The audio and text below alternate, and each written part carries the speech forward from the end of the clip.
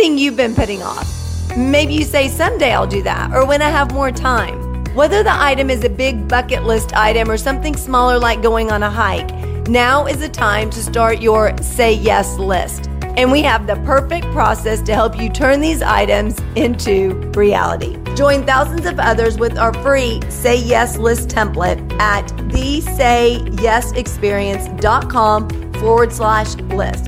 It'll help you stop living in that someday and start making those list items come true today. So download it now at thesayesexperience.com/list. Welcome to the Say Yes Experience podcast, where we inspire you to get out of your comfort zone and into possibilities. Our mission at the Say Yes Experience is to empower 10 million people to say yes. If you're new here, welcome. We're thrilled you're here. I'm Jessica Rector. I co-founded the Say Yes Experience with my then 9-year-old son Blaze, based off his idea to let's just say yes to things. I'm one of the top experts on burnout, and companies and conferences hire me to present on mental health, wellness, and burnout prevention. As a #1 best-selling author of 11 books, keynote speaker, and a burnout specialist, I've seen so much with our clients. The Say Yes Experience was started to help you really start living, to do the things that light you up, have more fun, and turn your dreams, or what we call Say Yes list items, into reality. So thank you for investing in yourself and being here. Now let's make it happen. Our guest today took his stage 4 cancer diagnosis and flipped it on its head. As a 41-year-old, he gave himself some surprising options. The first one, he decided to do something that no one else would think about doing during their chemotherapy and radiation treatments, and it saved his life. Then he created a massive ripple effect when his determination got a law passed that now saves thousands of lives.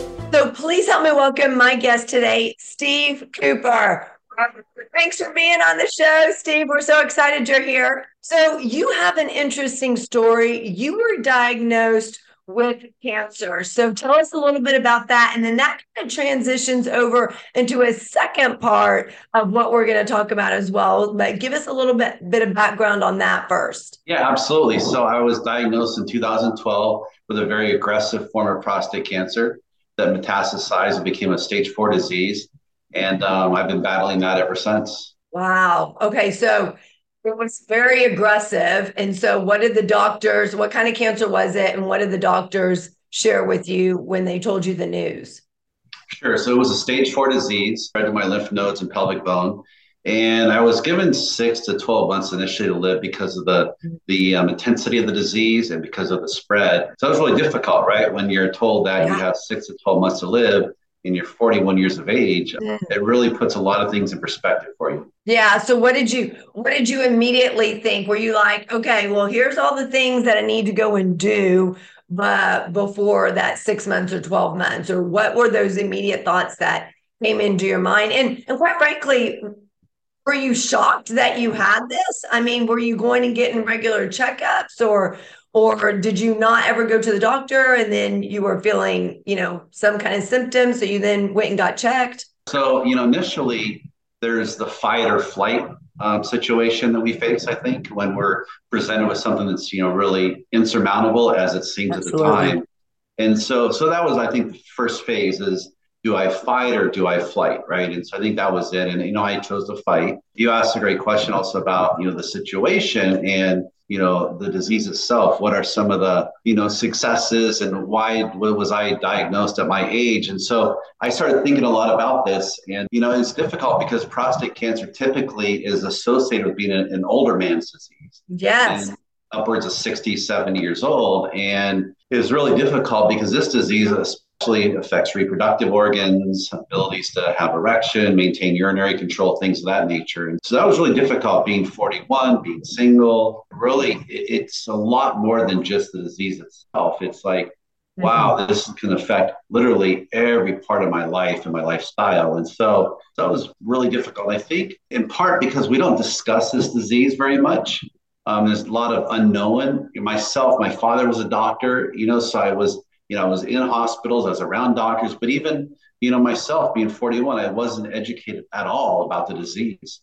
And so, the one thing that I decided to do was, when I first was faced with this decision to fight or flight was, I want to inspire other people. I want to educate them. And so I think sharing our story is a big part. And I mean us, meaning people in the cancer community, or anyone that's struggling, any adversity for that matter, Right. should really consider sharing your story, because you're probably not the only one in the world facing this particular issue. Right. I don't really know many people in the world, if any, that have an issue that no one's ever had before, right? And Right. so maybe there's a Absolutely. couple outliers out there, right? Maybe there's a president that, whatever, convicted of a crime. But I mean, even that is so random, right? I think much more important is you can share that message of inspiration and hope for other people, so that they can not only learn, but then take preventive measures, so that hopefully they don't have to deal with the same disease you have or challenge. Absolutely. Absolutely. Absolutely. When you get that prognosis, stage 4 cancer, even when you say, okay, fight or flight, when you say, I'm going to fight, it's stage 4 cancer. Mhm. So when you're saying, okay, I'm going to fight, what did that mean to you in terms of getting through it? So,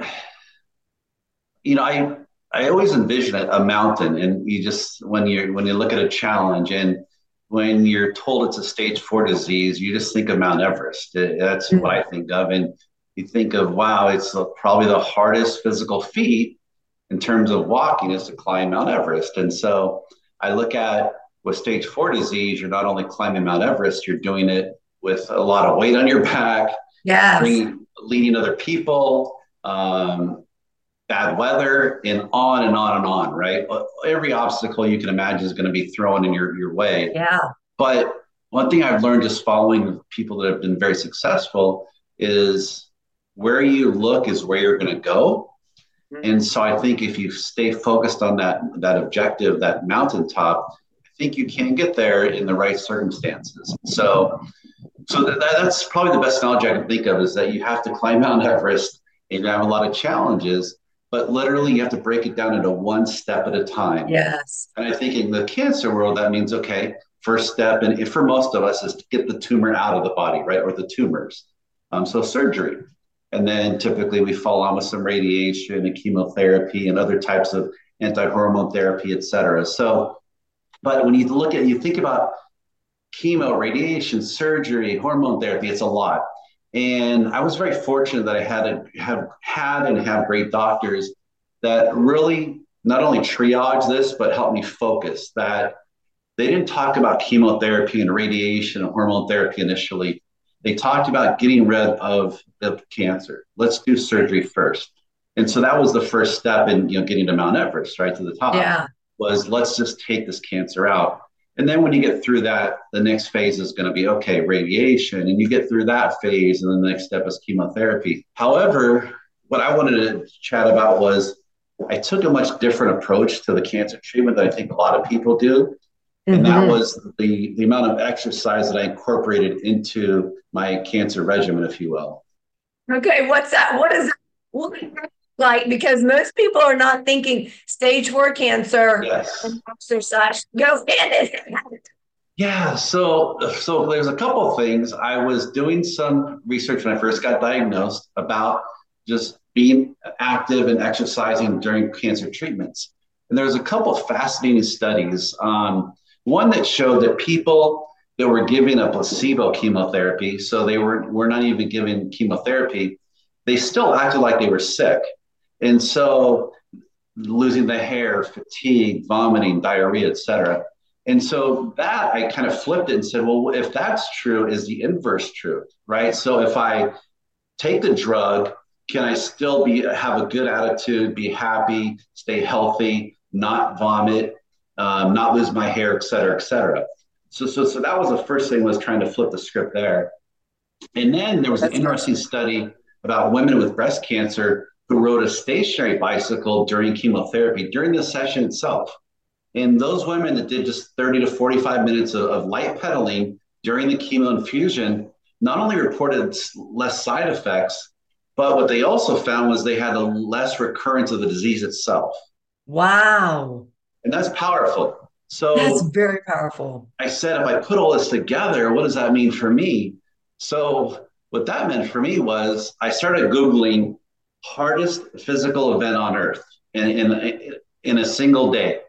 And this thing called the Ironman kept popping up, and I had no idea what the Ironman was. And that's a race, a triathlon. It's considered the hardest physical event in a get 24-hour period on Earth. And you swim 2.5 miles, which is just ridiculous, I think, if you're not a swimmer. Then you bike 112 miles all over the place. And then you complete a marathon after all of that madness. And so in total, you're doing over 140 miles in a single day. And so I said, okay, that's what I'm going to do. When I was told I had to have radiation, I said, I'm going to do an Ironman during radiation.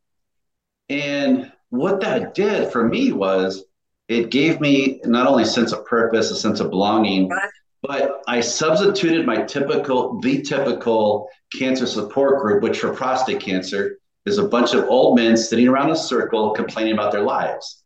And so now my support group were people that were in their prime, doing the hardest event on earth, very optimistic, most positive people you'll find. And so when I would go to a group ride, for example, and they'd say, how are you feeling today, Steve? I'm like, not too great. They're like, all right, great. Pat on the back. Let's go ride 30 miles or let's go ride 70 miles.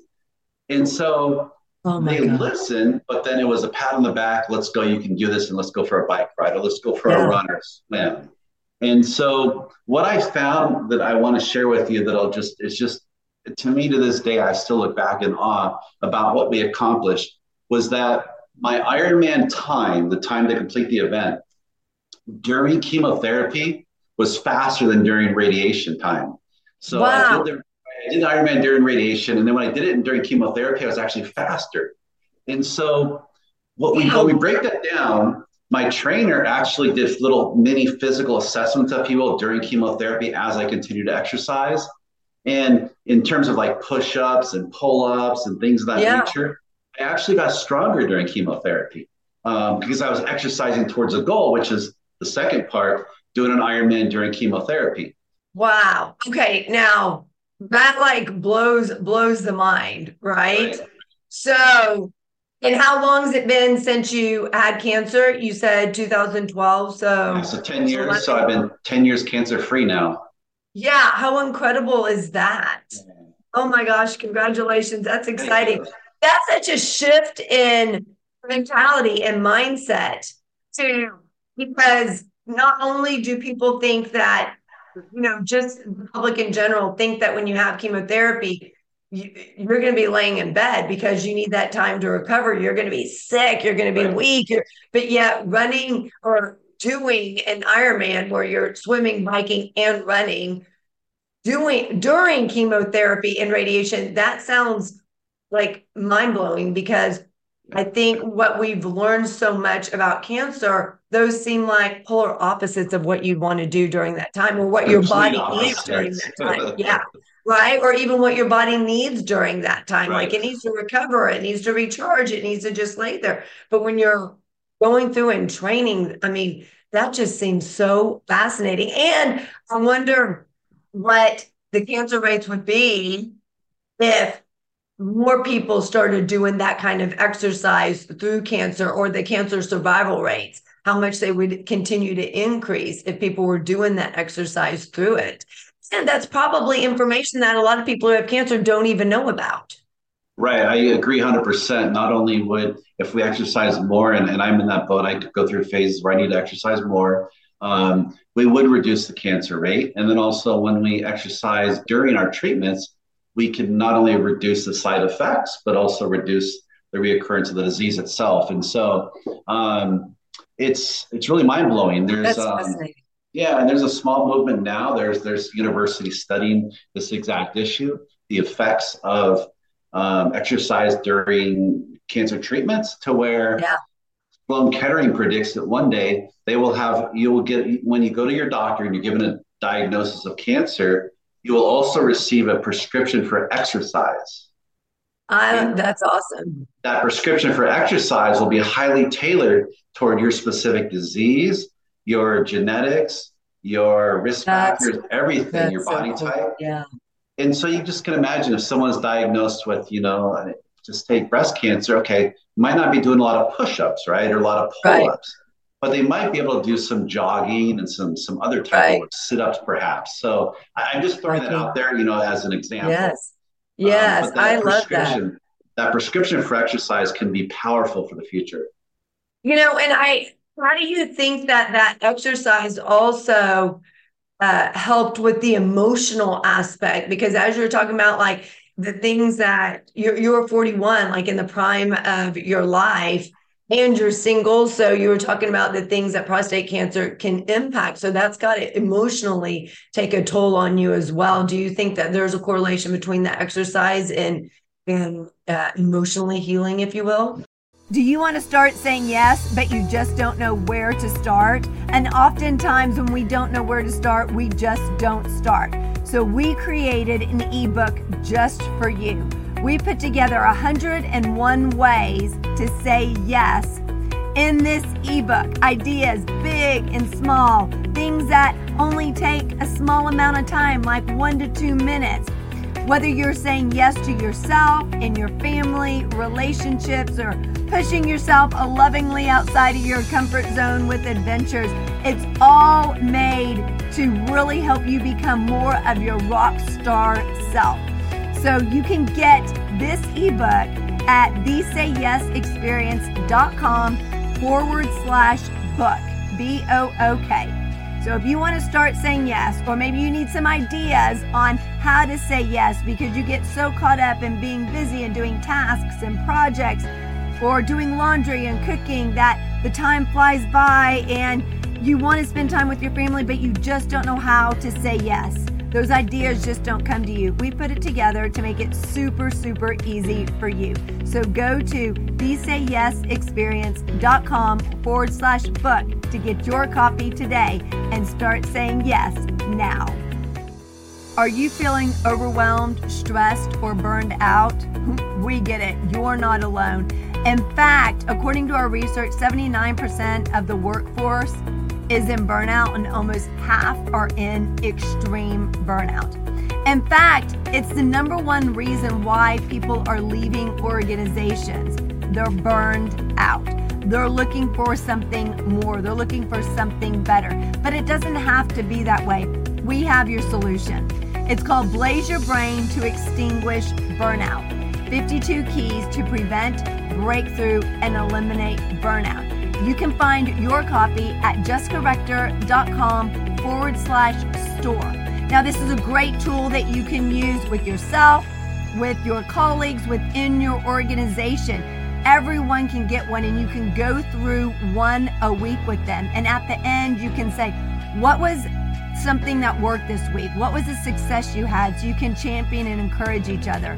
You can also ask what were the challenges and issues that came up, so you can mastermind and brainstorm around those to keep those from coming up in the future. So make sure you get your copy at jessicarector.com/store. All books are autographed with a personal message just for you. 100%. I do believe, and I did believe in cognitive-based therapy, psychology, or counseling sessions, if you will. I started counseling when I first got diagnosed. I stayed consistent every month during my treatments and after treatments to deal with the side effects, the depression, the anxiety that comes with any significant challenge like that. But I didn't take one antidepressant during the whole time of radiation, chemo, and surgery, and very limited pain medications, if any. And so I look back and I think about, when you're able to exercise at a higher level or even any level compared to where you're at, I think you can really try to prevent some of the anxiety and depression that come with that type of diagnosis. Yes, I think, so fascinating, Steve. And it's so inspiring as well. But one thing when we first chatted that you said to me that made such an impact on me is that you said you had two choices. You could either basically give up or you could make a difference. And you chose to make a difference. Yeah. So share with me a little bit more about what that make a difference means to you and how you've been able to do that. Absolutely. So it was give up or try to inspire other people. And so that inspiration or that goal to inspire other people is what really kept me going when things, don't get me wrong, it wasn't just I got the diagnosis, I did my Ironmans and everything was great, right? There were many challenges in between there, but what really kept me going was trying to inspire other people. And so there were days during chemotherapy that I had, I was wiped out. I had just done, maybe a 100-mile bike ride during chemo, or ran a marathon during chemo. And a few days later, I was completely wiped out. But then, and though I would post on social media, look, I just did a marathon during chemotherapy and I did a lot of support. But then 3 days later, when I could barely walk around the kitchen, I would post that video as well to show people that there are highs and there are lows. But then Yes. what matters is there, I'm at that low. What is the next situation going to be? And hopefully it's going to be another high. And so I think that's the compelling part, is when you can try to share the story of the, not just the highs when you win, but at Yes. the bottom, right? Because that's where I think you really just decide and learn who you are as a person with internal gratitude. That I Yes. can get through this and try to make a difference for other people. And you can, and that message of you can too. And That's there's exactly another right. way that you're making a difference, and also a really big way, when you took on the VA. So share, I mean, literally that has and will continue to change lives and save lives of what you did based on your situation. So tell us about that. Sure. So when there was a large, to really summarize, there was a large failure systemically at the VA, and in particular the Veterans Administration we're referring to, and in particular in Phoenix, for a lot of reasons. Phoenix was overloaded and overwhelmed with the population growth, et cetera, et cetera. A lot of veterans flocked towards Phoenix for the great weather, low price of entry for a home, and a lot of other variables. And so at that point, the VA system in Phoenix specifically became overloaded and overwhelmed. It took me 2 years just to get in to see a primary care provider. And when I finally saw a doctor, they diagnosed that I had a large prostate, but they were at that time too lazy and too overwhelmed to want to send me to a urologist for further screening and testing. And because of that failure, my disease spread, and it spread to become a stage 4 disease. At Mm. that time, hundreds of veterans like myself died at the Phoenix VA Oh, because their prostate cancer specifically spread, and then they ended up succumbing to that disease. When prostate cancer, when caught early, is 99%, mhm, beatable when caught early. mhm. And so we lost hundreds of veterans just in Phoenix alone, because there was providers that were overworked and undereducated, and you had bad morale, and just where it just on and on, right? It was a real Yeah, disaster.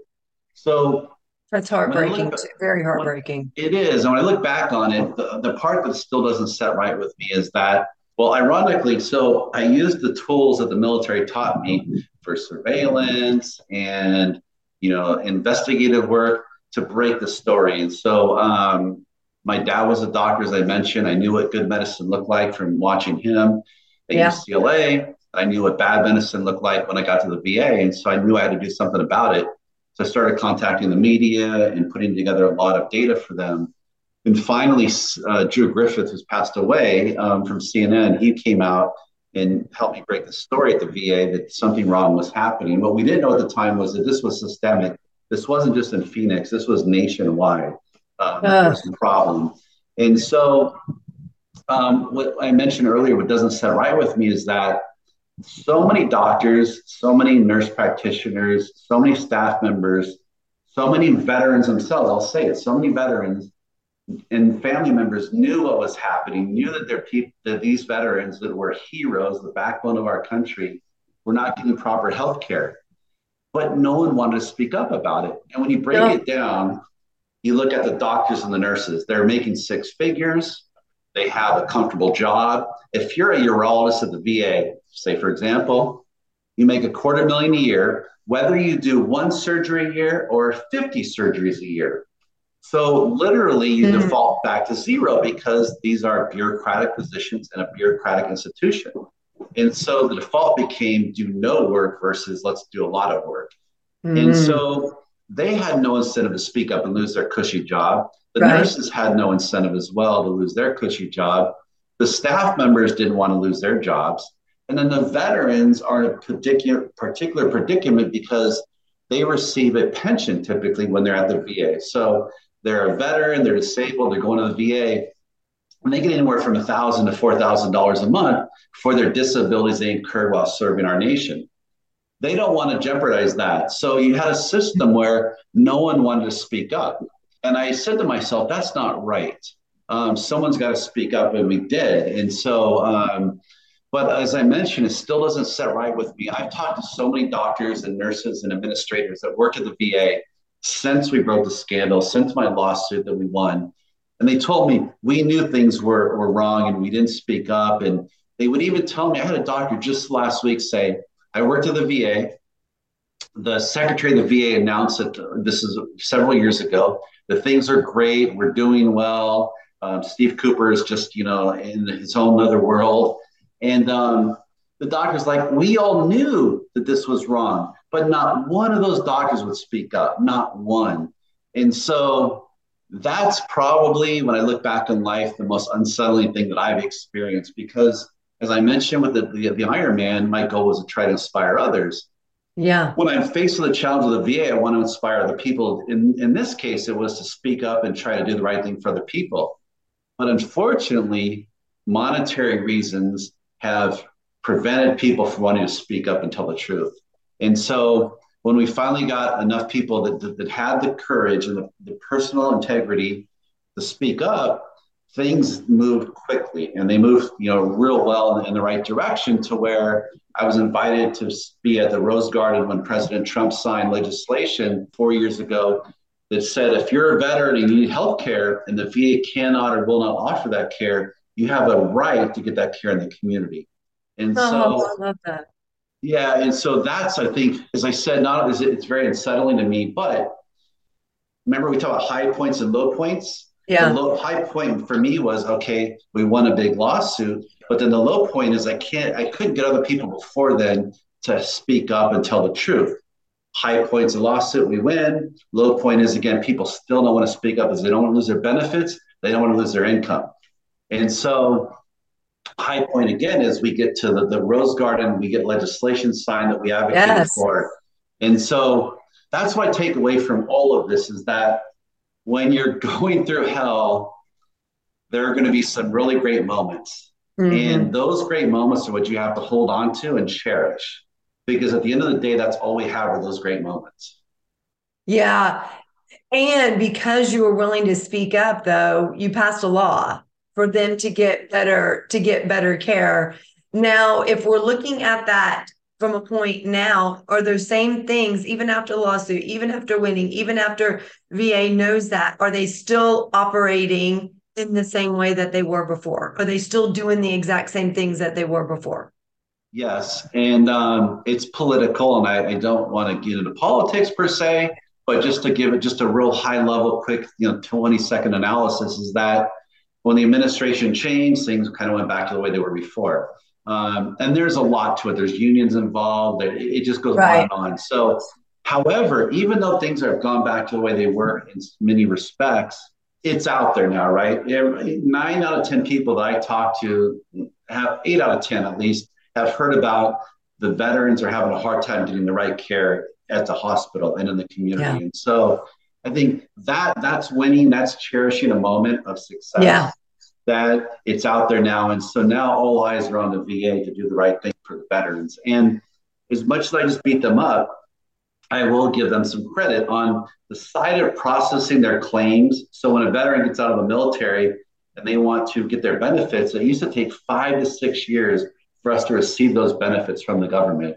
Gosh. Because of our work, veterans literally I've seen get benefits as quick as 30 to 60 days now after they leave the service. So, or file a claim. So because of the pressure, things are getting systemically better on one side of the house, but on the medical side, there's still a long way to go. And it's so fascinating because oftentimes we don't think about all those things that are involved with veterans getting the medical attention that they need. And what I love about, though, is that this law, because you fought and because you decided to make a difference, it literally is helping so many people out there and helping people become more aware of the problem. When people are more aware of the problem, then they can do something about it as well. But also giving all the veterans a voice. So now if they feel like they're not getting care because people are at the VA, that people are choosing like their job over really speaking up, sometimes overdoing the right things. When they're not getting that care at the VA, they have another option. They can go and get it somewhere else. And so you really allowed veterans' voices everywhere to be heard when that law was passed, because now, even if a veteran wasn't able to speak up for themselves before, you spoke up for them. Law was changed. And now, because of that, they can go out and get the care that they need. And literally, Steve, that in itself is saving so many lives. So you're not just an inspiration in having cancer, overcoming cancer, and persevering through that, doing an Ironman through cancer, but also just in you making the decision that you are going to be the voice. And maybe it was a subconscious decision, right? Maybe you just said, this can't continue to happen. I've got to help people. But what you really were is a voice for all the people who will be a voice for themselves. And that's the difference that you're really making in the world. Yeah, thank you, Jessica. And I appreciate that. And that's really what I want to share was that, when you're faced with life or death situation, you can quit or you can try to inspire the people. That's how I see it.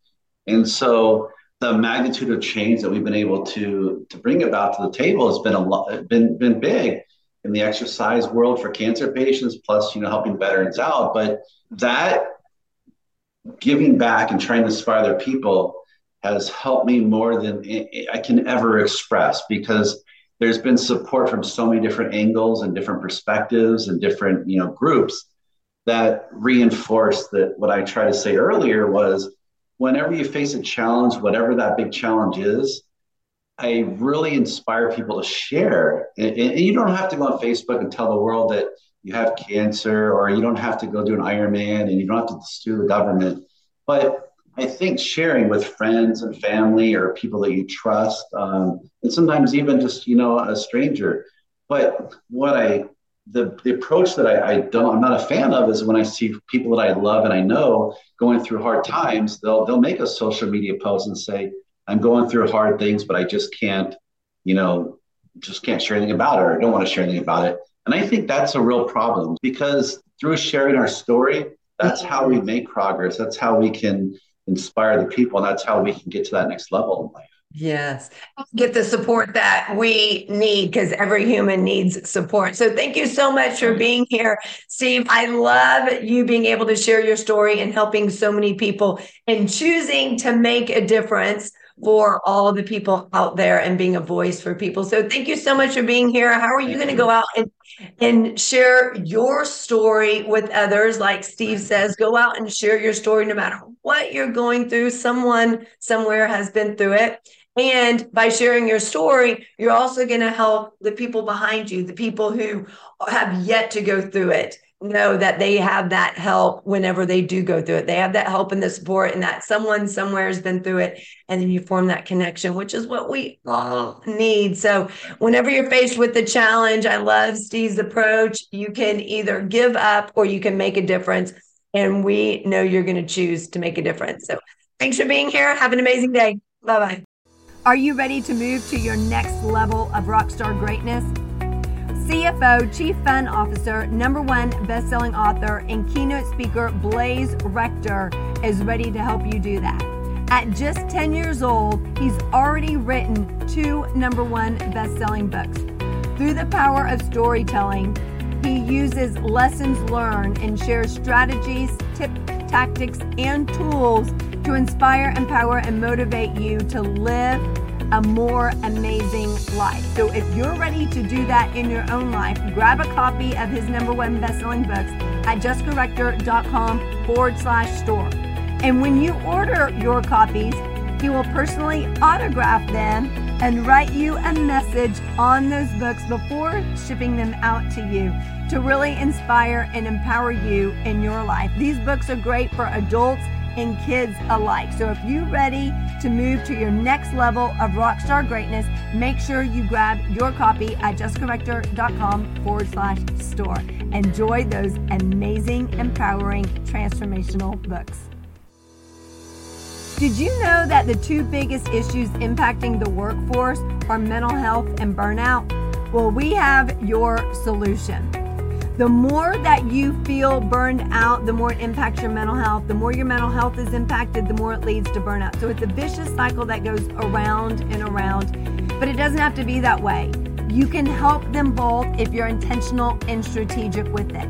We have lots of resources for you at justcorrector.com/store. One that I want to highlight that really enhances your mental health is Tame Your Brain Game, 52 tips to turn negative thoughts into positive action. Now, research shows that 80% of your thoughts are negative. No matter how positive you feel, it's the pattern and the habit that you've developed over the course of years, over the course of decades. And that can often impact your life, how you show up, how you lead, how you communicate, how you engage, whether at work or at home. And then it also impacts a work environment. All you need is one NN or TT, negative Nancy or toxic Tim, to really impact that work environment. So if you are ready to enhance your mental health, get your copy of Tame Your Brain Game, 52 tips to turn negative thoughts into positive action today at justcorrector.com/store. All books are autographed with a personal message just for you. Thank you so much for being here. Check us out at thesayyesexperience.com. Our mission at the Say Yes Experience is to empower 10 million people to say yes. With your help in sharing our podcast, we can do that. Follow us on all social media at the Say Yes Experience and join our free community at facebook.com/groups/the Say Yes Experience. Thank you again to our guest. You can find all the contact information for our guest in the show notes. Thank you to our CFO, Chief Fun Officer, Blaze Rector, our business advisor, Lisa Bahurik, and to our team at Just Corrector Enterprises. We look forward to connecting with you on the next episode. Have an amazing day and keep being a rock star.